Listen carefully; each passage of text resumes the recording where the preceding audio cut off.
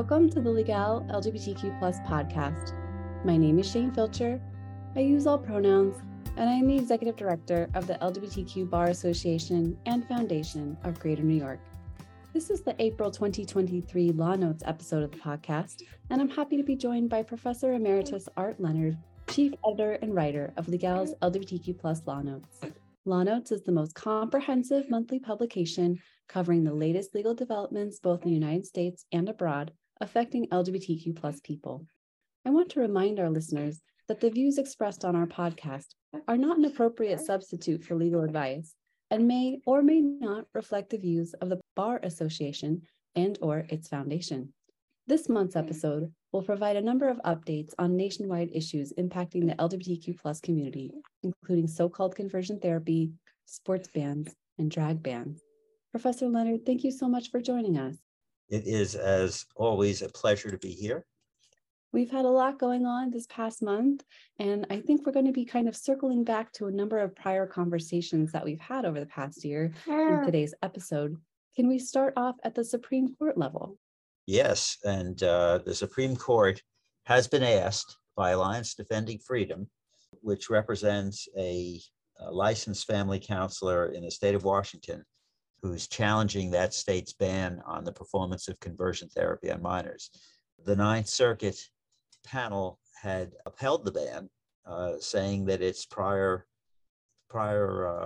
precedent, the pickup case from long ago, actually, it's one of the first cases that was challenging a ban on conversion therapy, that is a binding circuit precedent. So the panel voted 2-1 to affirm the district court's decision that there was no First Amendment violation by the state of Washington prohibiting counselors from performing conversion therapy on minors.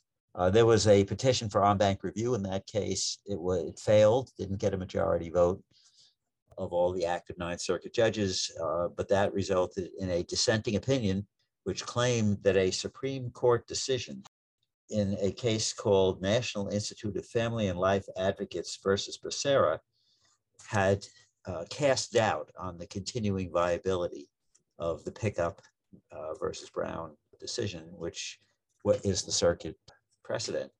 So cert petition has been filed by Alliance Defending Freedom, and they have raised two questions to the court. One question is whether it's a violation of the First Amendment protection for freedom of speech for the state to say that a counselor may not provide a form of therapy that takes the form, they claim, solely of speech without passing a strict scrutiny test, which it might fail. The second question, they said, because Mr. Tingley is motivated by his religious beliefs to perform conversion therapy because of his religious beliefs about sexual orientation and gender identity, that the law burdens religious speech. And the question is whether that would be a basis for striking down the law. And the lower court said no because of the Supreme Court's precedent from 30 years ago of Employment Division versus Smith, which held that generally applicable laws that do not target religious practice or belief are generally subject only to rational basis review, not to strict scrutiny under the freedom of religion, free exercise of religion provision in the First Amendment. It has been a goal high on the agenda of the right-wing religious litigation movement to get Employment Division versus Smith overruled. That case was very controversial when it was decided. Its issuance prompted Congress to pass the Religious Freedom Restoration Act, which purported to restore the pre-Employment Division versus Smith strict scrutiny regime. But ultimately, because the Supreme Court rejected Congress's first attempt to do this, ultimately only for cases involving the application of federal law, and arguably only for cases in which the federal government is enforcing a federal law against somebody who wants to raise a free exercise of religion defense. Although that hasn't been settled by the Supreme Court, that particular limitation on it, although it seems consistent with the language of the statute. Many states followed the example of Congress and passed their own religious freedom restoration acts. And so the question of whether Employment Division versus Smith is still a viable precedent, is a pressing issue. And the Supreme Court itself, several of the justices have signaled their eagerness to reconsider Employment Division versus Smith, most expressly in concurring opinions in the Fulton versus City of Philadelphia case decided a few terms ago by the Supreme Court, in which Chief Justice Roberts managed to engineer a way to decide in favor of Catholic Social Services, which didn't want to provide foster care, vetting, and certification to same-sex couples. He found a way to decide that without bothering with the constitutional issue. And so the majority opinion for the court did not take on the issue of Employment Division versus Smith. That resulted in a rather anguished concurring opinion by Justice Gorsuch, who agreed with the court that Catholic Social Services could refuse to vet same-sex couples. But he said, we granted cert in this case for the purpose of reconsidering Employment Division versus Smith, and now the court won't do it. So he was frustrated. He was joined by Alito and Thomas in his frustration. Justice Barrett signaled her view that Employment Division versus Smith might be wrongly decided, but stated reservations about overruling it without it being much more directly implicated in a particular case that is necessary in order to decide the case. Because she saw all kinds of complications that would ensue if all of a sudden any law, state, local, or federal, that incidentally burdened free exercise of religion would suddenly be subjected to strict scrutiny. You can bet that there would be a festival of litigation that would burst out if Employment Division versus Smith is overruled, because ADF and similar organizations that specialize in litigating for free exercise rights, such as Liberty Counsel, for example. And there are others as well, various conservative public interest law firms that would be piling on. They would be all over the country. We would have litigation. And I think that gave Justice Barrett pause. And I think it would certainly give the Chief Justice pause. So we'll see what happens on that. But this cert petition was filed on March 27th. And so far, though I checked before we recorded this podcast, it had not been circulated to the court for consideration at its conference on Friday the 28th. And there's no big rush because the court is only now dealing with cert petitions for cases to be argued next term. And a quick check on the Supreme Court website showed that so far they have only granted cert for 7 cases to be argued next term. 2 of them that I'll be mentioning later in this podcast. So sort of interesting that this case is all lined up. The respondents are not formally opposing a grant to cert here. Maybe some of the amicus briefs are proposing that it is not an appropriate case for cert.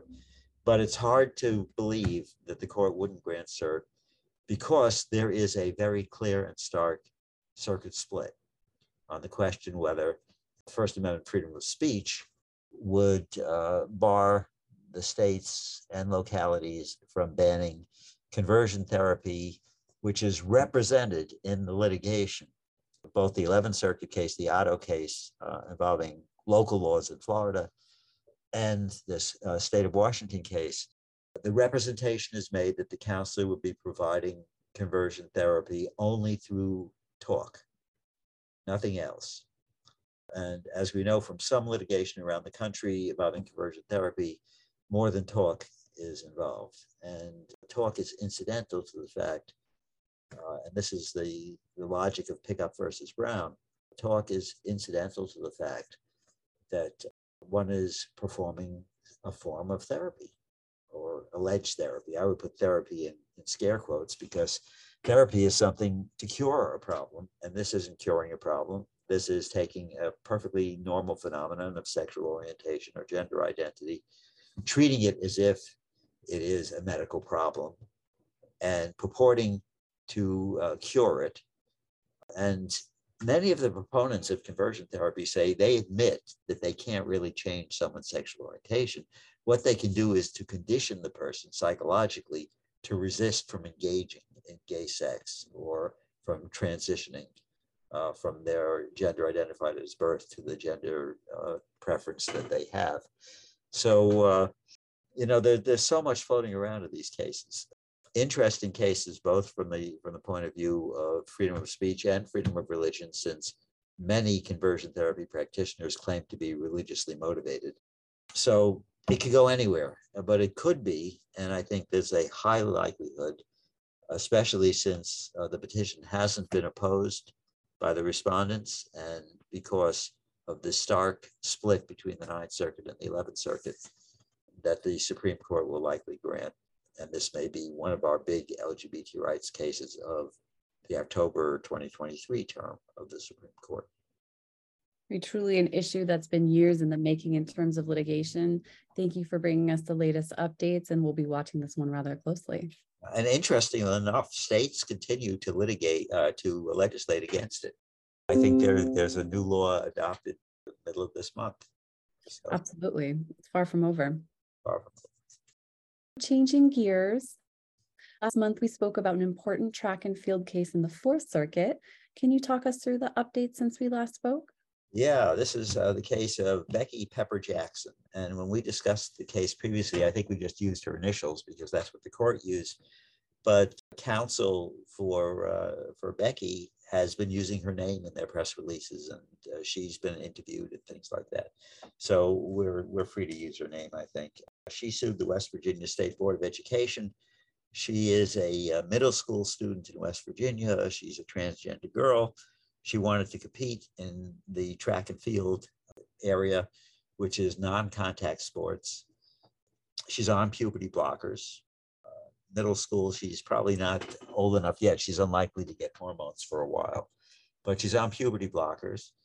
She was told that because of a new West Virginia law that had been adopted just before she was going to start middle school, she could not try out for the girls' team. The West Virginia law says that biological sex is the determination of whether you can compete on a men's team or a women's team. And she was identified as male at birth.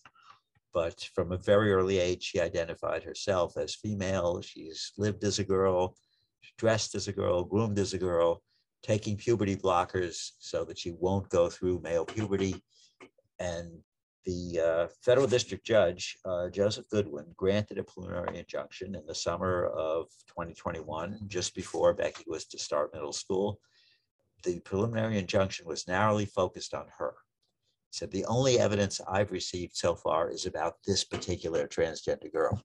And so he said, they cannot bar her from trying out for the girls' team. She made the girls' team.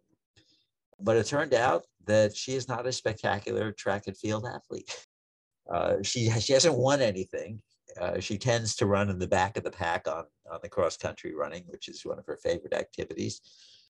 And she has continued throughout this litigation to participate. Is now completing her second year, 2 semesters, second year, so it's 4 semesters altogether, 2 semesters in a year, academic year, without any problems, without any protests by other teams. But the state thinks this is an emergency. So that's sort of the latest that we have to report about. Judge Goodwin gave a preliminary injunction, but then turned around a year and a half later and granted summary judgment to the state. He said, now that I have a full record, we've had discovery, I've had expert witnesses, et cetera, I think that the state has a rational basis to distinguish between transgender girls and cisgender girls in deciding who compete in girls' athletics. I think just the differences between men and women just strike me as significant enough to justify this approach. And so he issued a decision in January of this year, 2023, in which he granted summary judgment to the state, and he ordered that the preliminary injunction be lifted. There was a request on behalf of Becky to stay the lifting of the preliminary injunction while she appeals to the Fourth Circuit. And the Fourth Circuit's an important circuit to go to because that's the circuit that decided the Gap and Grimm case, a pioneering case in recognizing transgender rights under Title IX of the Education Amendments Act, which is the relevant statute here. I mean, we also have constitutional equal protection arguments, but Title IX is really the focus of attention here. So Judge Goodwin refused to stay. There was a renewed motion to stay with the spring track and field season looming late in February. So plaintiffs urged Judge Goodwin, he said, just until the Fourth Circuit decides, and let the Fourth Circuit carry the ball. But he refused this time. Instead of just refusing, he issued an opinion early in February explaining his rationale. So they ran off to the Fourth Circuit and asked the Fourth Circuit, it was assigned to a 3-judge panel, asked the Fourth Circuit to extend that preliminary injunction. And the Fourth Circuit voted 2-1. The panel voted 2-1 to do so without issuing any real explanation, without going through, I mean, presumably they did go through, but they didn't do it in writing, the criteria for issuing a preliminary injunction. And the few sentences that they issued are a bit confusing as to whether what they were doing was staying Judge Goodwin's order to lift the preliminary injunction, or whether they were themselves issuing a new preliminary injunction pending decision of the appeal on the merits.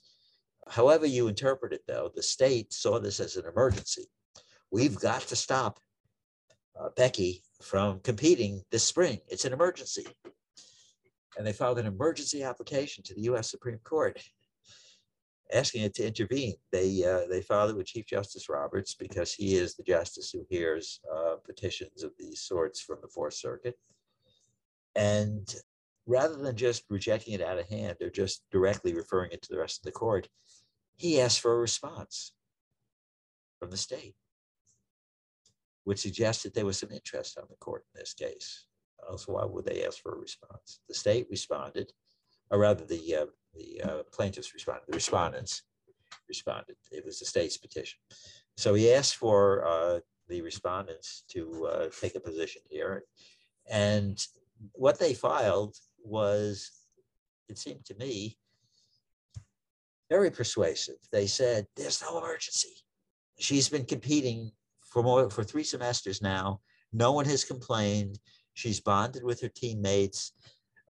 Stopping her from continuing to play right now would not accomplish any important state interest at all. Let the case go to the Fourth Circuit. They've already agreed to expedite a hearing on this. So the Supreme Court denied the emergency application with 2 explicit dissents. We're not really told how they voted. All we know is that there were not at least 5 justices who wanted to issue an emergency stay, the kind that was asked for by the state of West Virginia. But we got a dissenting opinion from Justice Alito and Justice Thomas. And Justice Alito was very critical of the court upholding, in essence, a Fourth Circuit decision that did not explain itself. It did not explain why it was basically rejecting what the district court had done, and not explained why it was rejecting what the district court had done, just voting to do it. It was like a raw display of judicial power without explanation. And so Alito was very upset, and I don't think he was stating a position on the merits at all. He was focusing his ire on the panel of the Fourth Circuit that didn't explain why they were, in essence, issuing a new preliminary injunction, since Judge Goodwin had ordered to vacate the preliminary injunction he had issued.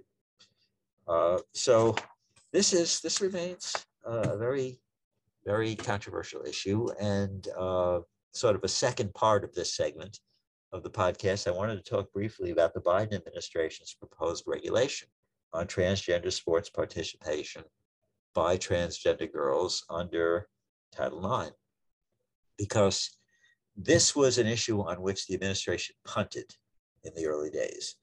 People may remember that on his first day in office, President Biden issued executive orders basically adopting the Bostock decision, which had been decided the year before, and saying that all federal agencies that enforce sex discrimination rules of any sort should consider applying the reasoning of the Bostock case. Look at your statute, determine whether it's appropriate under your statute to say that the ban on sex discrimination that you are supposed to be enforcing covers sexual orientation and gender identity claims. And the education department was one of the early ones to take a stand. The education department, of course, being the enforcement agency for Title IX, the Office of Civil Rights in that agency. They issued guidance right away within a few months of the president's order, taking the position that the Bostock rationale for covering sexual orientation and gender identity applied to Title IX. However, they said, we are not taking a position yet on athletic competition because we think that needs more study. And they finally finished their study, and they have issued, on the last day of March, they issued a proposed amendment to the existing regulation to deal with this issue. And the amendment is so short that I can read it in full here. It doesn't take that long. The provision in the Code of Federal Regulations says, the existing provision says that recipients, and Title IX applies only to recipients of federal funding, educational institutions, and virtually all public schools and all higher education institutions that are not religiously affiliated get federal money. Some that are religiously affiliated even get federal money, or at least that identify themselves as religious. And that itself is controversial and has been the subject of a litigation that has not yet concluded. But they propose inserting an additional paragraph after the paragraph that says that recipients may have separate teams for males and females. And the emphasis is on contact sports, but it's up to the recipient to decide whether to do this. But they're saying basically it doesn't violate Title IX's ban on discrimination because of sex to do this. Now they propose to add, if a recipient adopts or applies sex-related criteria that would limit or deny a student's eligibility to participate on a male or female team consistent with their gender identity, such criteria must, for each sport, level of competition, and grade or education level, be substantially related to the achievement of an important educational objective and minimize harms to students whose opportunity to participate on a male or female team consistent with their gender identity would be limited or denied. Now, this is the entire proposed rule. It was preceded in the first version of the memorandum issued by the Education Department. It was like 100 pages, although in the Federal Register it runs about 30 pages because there's small print, 3 columns, But still, they say that how this should be interpreted is no categorical ban. That is, you can't automatically exclude all transgender girls or women from competing on girls or women's teams. If you want to exclude them, you have to meet several tests. You have to show for each sport, for each level of competition, for each grade or educational level, that there is an important educational objective to be achieved and that you have done what you could to minimize harms to students whose opportunity to participate on a male or a female team consistent with their gender identity would be limited or denied. The explanatory material basically says we would expect that at the elementary school level, transgender girls could compete on girls' teams because they haven't been through puberty, and the differentiation between the physical abilities of boys and girls is not all that sharp. That is, until the men start going through puberty and growing those testosterone-fueled muscles, et cetera, there isn't all that much of a distinction. So they would think that certainly for non-contact sports, transgender girls should be able to participate. After that point, they say it should be decided not on a categorical, but on an individual basis. And they emphasize that the number of transgender girls who want to do competitive sports is relatively small. That it would mean that in any particular school district or educational institution, there might be one or two, maybe a handful of transgender girls who would have to be evaluated. And then you would evaluate to see, have they been taking puberty blockers? Have they essentially not gone through male puberty? Have they been taking, when you're getting into the upper level into high school and college, have they been taking hormones? Is the level of testosterone in their body significantly repressed or suppressed? And is the level of estrogen that they're taking or whatever hormone they're taking to feminize their body, has it resulted in a more feminine body? In other words, we're going to, at some point, get into the issue of fairness and safety issues and things of that sort, and ask, is this, in fact, someone who is still really physically male in the sense of relevance to sports competition at the level of competition in the sport involved? So what they're saying is it's got to be a case-by-case thing. And this really echoes what the National Collegiate Athletic Association has said and what the world's sports federations have said, the Olympic Committee has said, that, and those, of course, are dealing with college and with even post-college, with Olympic competition and things of that sort. They're saying it's got to be an individual thing. It shouldn't be a categorical thing. We shouldn't be categorically excluding people.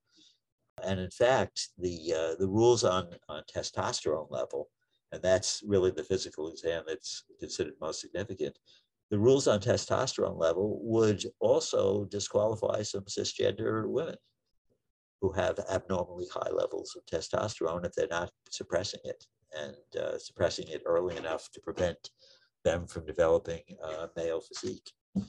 So, this has been published in the Federal Register. I've been checking on a regular basis, and it has been published in the Federal Register, which means it's open to notice, to comment. The notice has been given. Comment period runs through May 15th. If you want to submit a comment, go to federalregister.gov and get yourself a copy. So you see all the arguments there that you might want to respond to. And there is a way to write your thing, put it in a PDF file, and upload it on the Education Department's website. All the directions are given right there in the Federal Register publication if you have a strong interest in weighing in on this issue. They are undoubtedly going to be flooded with comments. After they get the comments, they have to go through them and they have to respond, not necessarily to respond to the commenters individually, but to respond when they publish, if they publish a final regulation. And it doesn't become a legally binding thing that's enforceable as a matter of law until it is published in its final form with an explanation of how they've considered the comments and how they have adjusted their proposed wording to respond to them in any way. So this issue is being considered at a high level. This is under the Administrative Procedure Act, Congress in Title IX has basically delegated to the agency some rulemaking authority.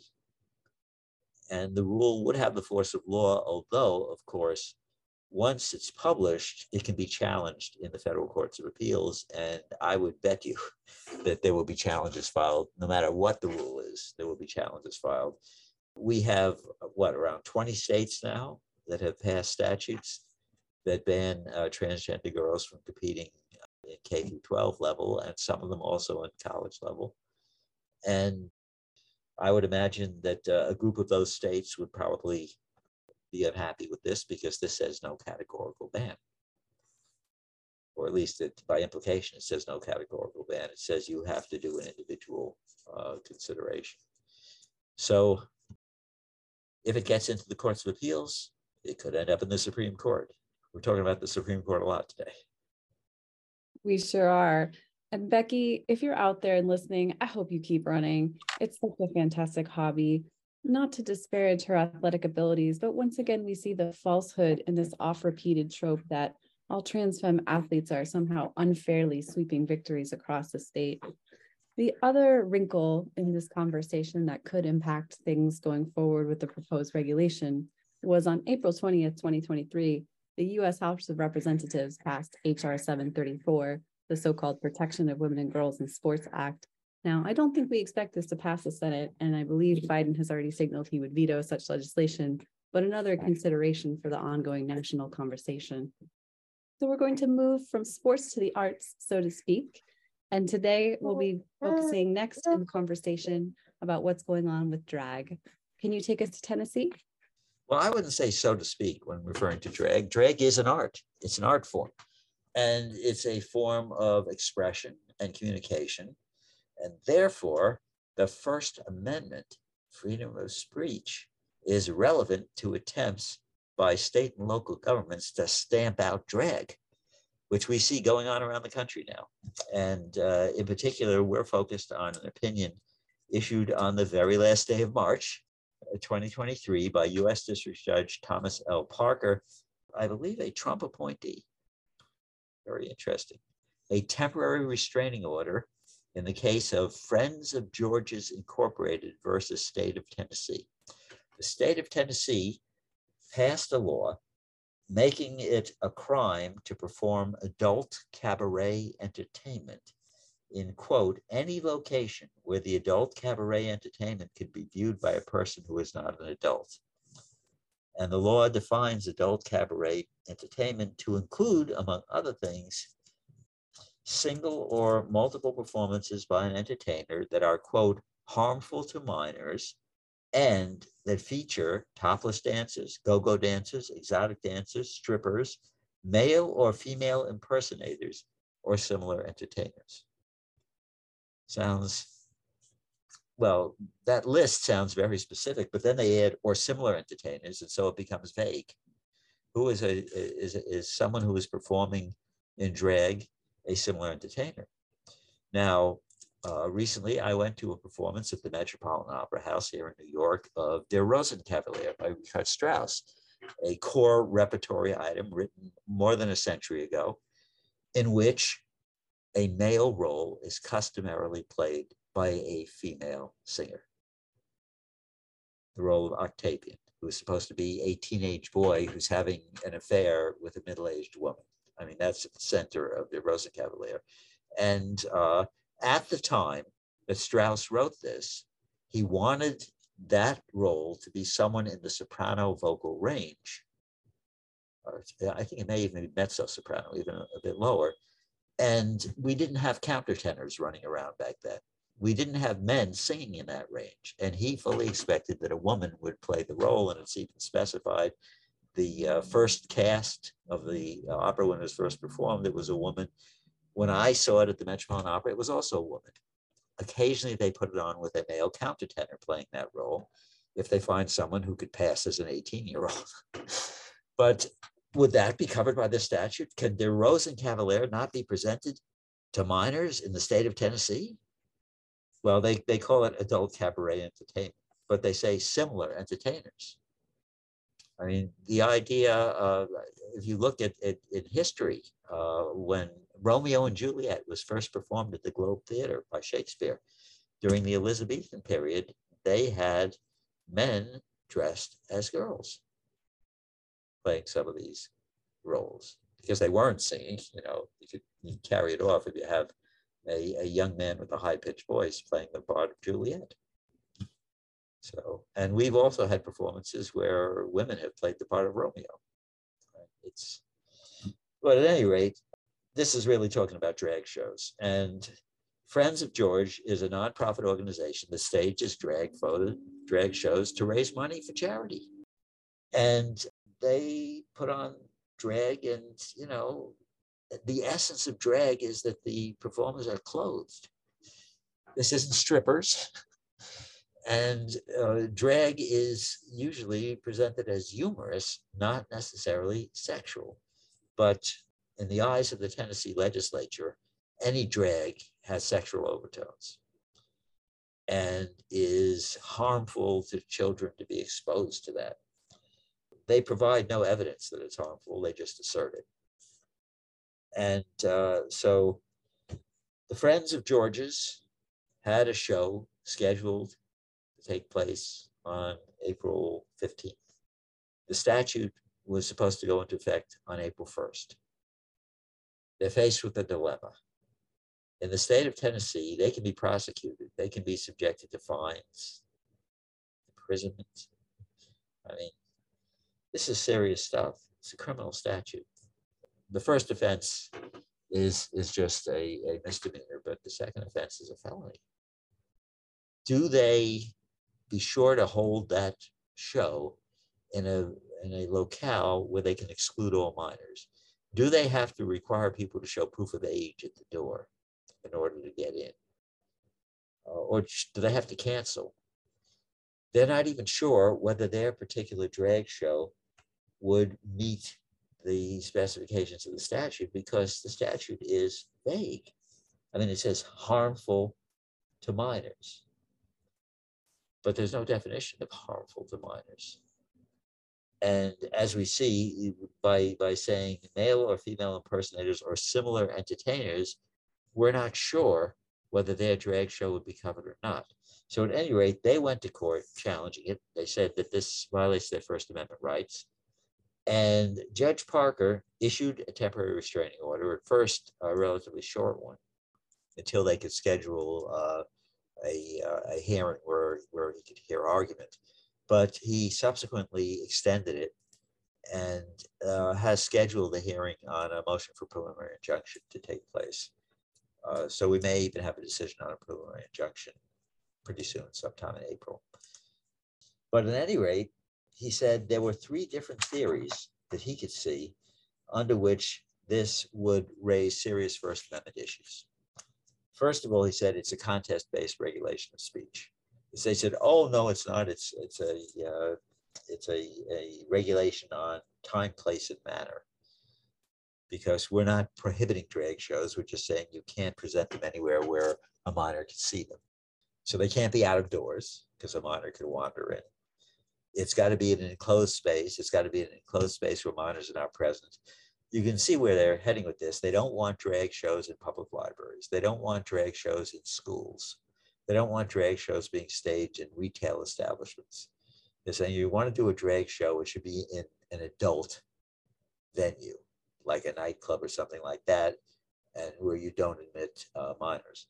But he said, the judge said, this is not time, place, and manner, because, by the way, the place could be anywhere.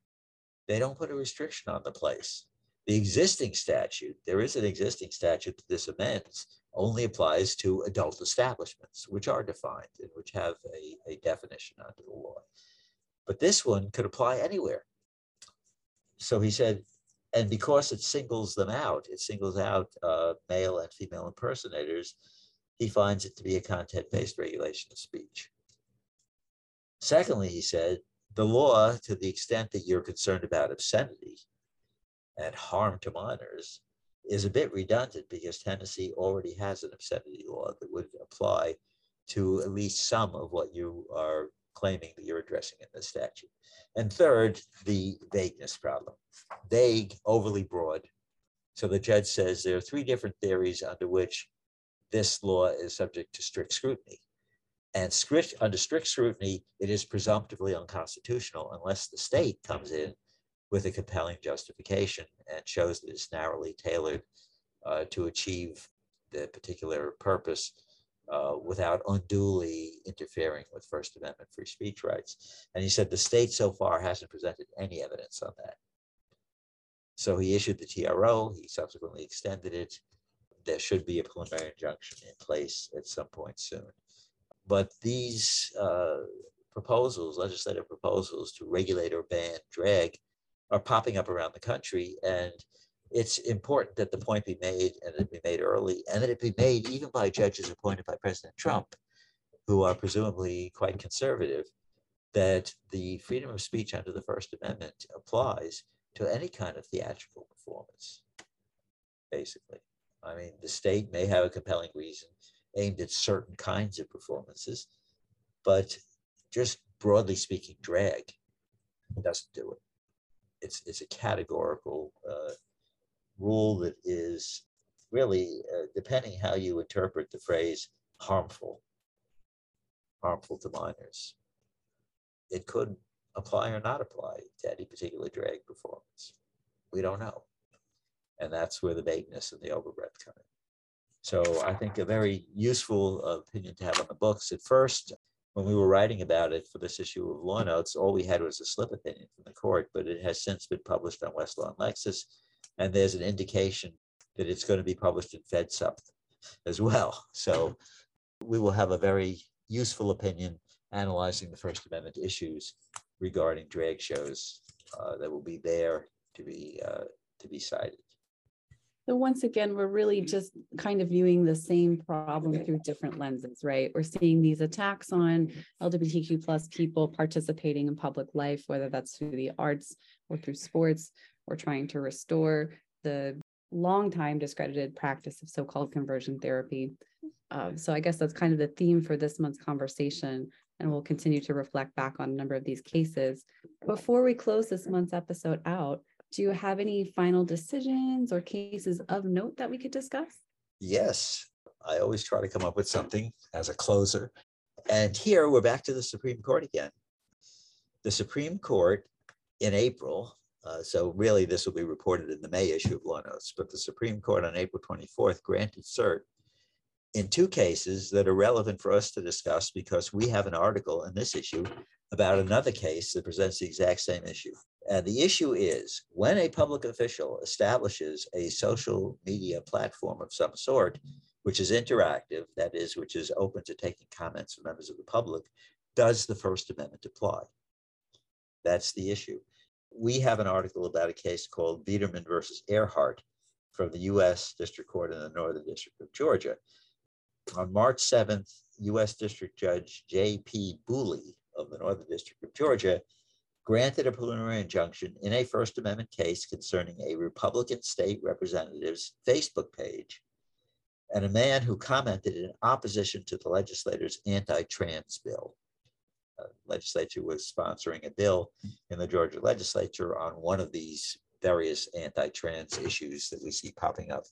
And this man posted several times, very, very harshly critical comments about the legislator and his proposal. And so the legislator blocked him from being able to post on the Facebook page. And he sued, claiming he had a First Amendment right to post because this was a state legislator. His page was being used for the discussion of issues of public interest that are pending in the legislature. He should have a First Amendment right to comment. And the district judge said, well, you've made a pretty good case. I'm going to give a preliminary injunction and we'll see where this goes. Well, there were cases like this all over the country. Many legislators established their own particular page on Facebook or on TikTok or on Instagram or wherever, and are accepting comments and then blocking people when they don't like the comments.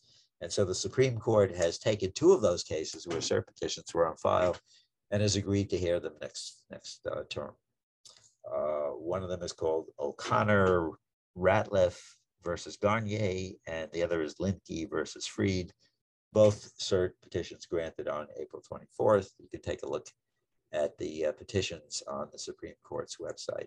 And I do recommend the Supreme Court's website. It's a fascinating place to go.